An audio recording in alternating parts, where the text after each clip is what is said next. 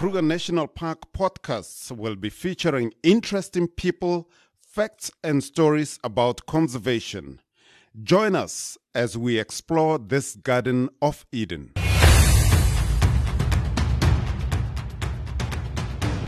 Ken, you're just about to go into retirement after more than 3 decades in the park.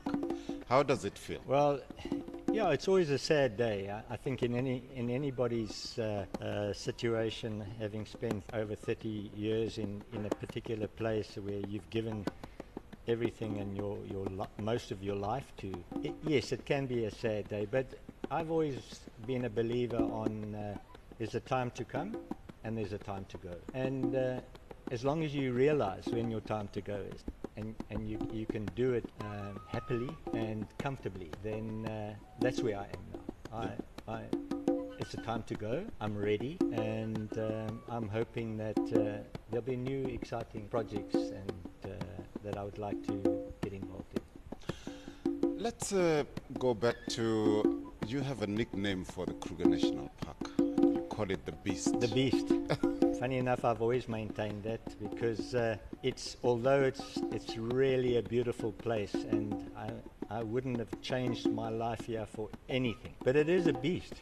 It's not your friend, and there are times when you get to realize that it isn't your friend, but it still remains the place to be, and has been for both myself and my family, my wife and my 2 kids that were brought up here, and you know, funny enough, they cannot wait to get back. They are working in their own respective fields outside the park, but every opportunity they get to come back.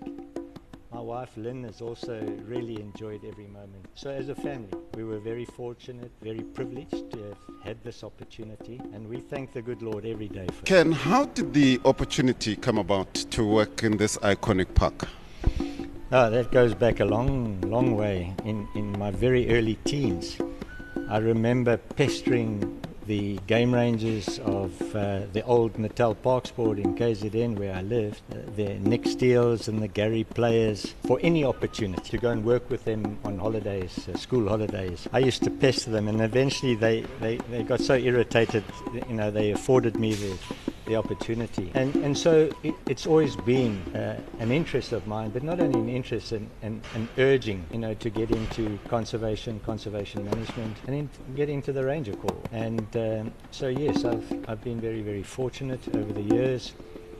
I've had basically 3 interests in my life from a youngster, and that is, you know, to be a game ranger. Secondly, to be a pilot. And thirdly, I enjoy investigations and wildlife crime aspects of investigation. And fortunately, the organization has afforded me the opportunity to do all 3. And so, yeah, you know, it's been a privilege and an honor to serve the organization. It's been really good to me, and I've enjoyed every moment of it and had the opportunities. But going back to the beast story, there have been times, you know, when really it is a beast, it's not your friend, and unfortunately you have to take that with the good, you know. And what really comes to mind are the 2000 floods, where, you know, we lost everything in our household and kind of had to start from scratch. Humbling experience, you know, where you realize just how insignificant you are, but you also appreciate other people going through those situations now. I have a far better appreciation for it, seeing people flooded.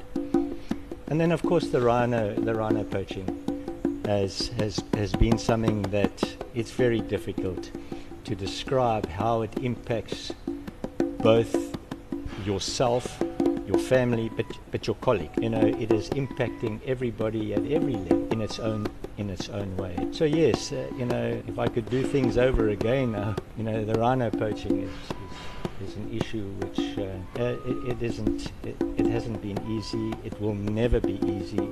But I think with the kind of commitment and dedication that we have amongst the colleagues, field rangers in particular, section rangers, I have every confidence that we will overcome it. You know, we owe it to our children, and we owe it to the public of South Africa to be able to do that, never to succumb to that. And it's going to be difficult, but nevertheless, I know we will prevail.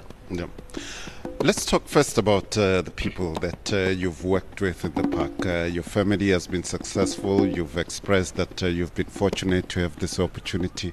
But what about the colleagues over the years that have been here? Because most of the people that you've worked with have actually been here for quite some time. Yes, the colleagues, well, the colleagues make or break you. Everything that I've achieved and everything that I've been able to do is simply a result of the contribution that colleagues have made to my life and my career.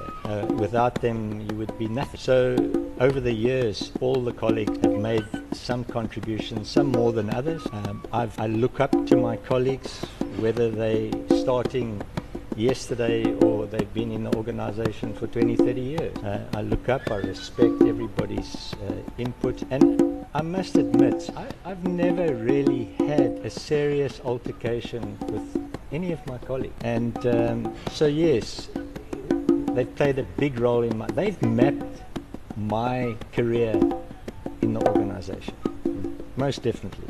From the CE all the way down to the general workers that I work with each day. In the Kruger, it's very unique because you are colleagues at the office, but you also are neighbors and same community. Yeah, it's a very difficult situation at times, where you have this sort of small village, small town syndrome, where people live on top of each other. You know, you cannot leave your house without seeing the same colleagues.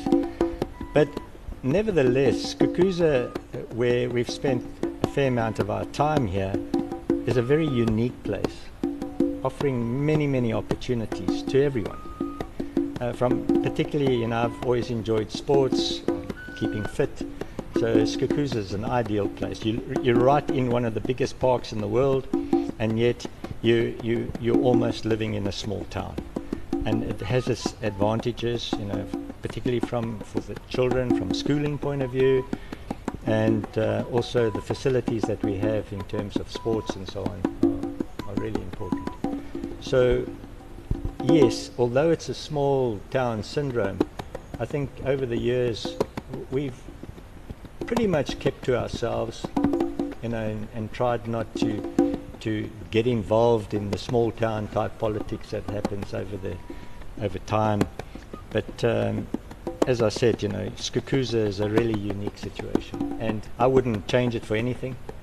And we were just so fortunate to have both our children start school here and finish primary school here in Skukuza, and that was a great privilege. Let's talk about the other occupants of this park, that is the wildlife. I'm sure you must have had quite a lot of encounters with the wildlife.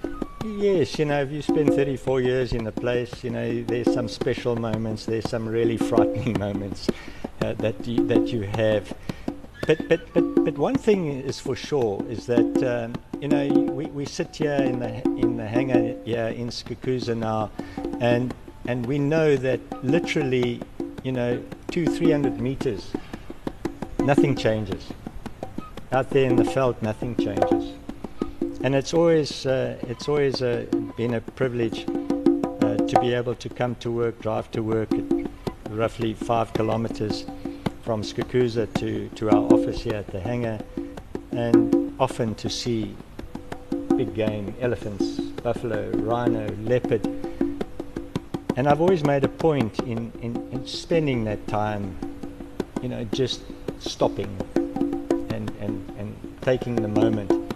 Or the sunsets or the sunrises on the Sabi River crossing the bridge has always sort of captivated me, and it's always just a moment of silence on the bridge as the sun comes up or goes down behind the bridge. It's just, you can't change that for anything.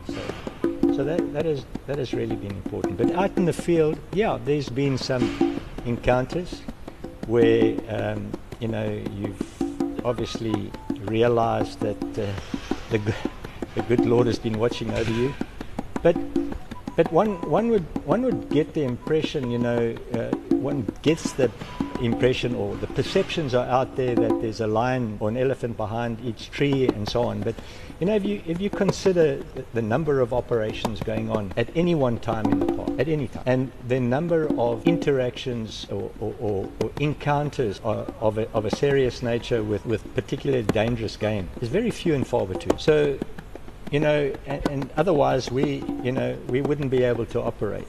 So the perception out there that it's extremely dangerous can be. It can turn around and bite you. If you want trouble, you can find it in 10 minutes. Go and look for trouble out there. But if you're out there to enjoy and avoid, and you're doing your work, as a lot of our field rangers and section rangers are doing every single day, they've learned to manage their situation well, and they appreciate the situation they're in, and they also appreciate the risk, that you don't play around out there. It's a serious business. And if you respect the animal, particularly the big game, you give them the respect they deserve, you should have no problem. But yes, I'm at my happiest when I'm walking or sitting out in the field. It doesn't happen that often these days. Just finally, Ken, poaching has been quite a big and daunting task for you, but and I've realized some of the colleagues also sometimes take it very personal, who are the guardians of this fauna. Yourself personally, how do you feel about the campaign, the anti-poaching campaign, and more especially when it comes to colleagues that get involved and get caught in this cycle of crime?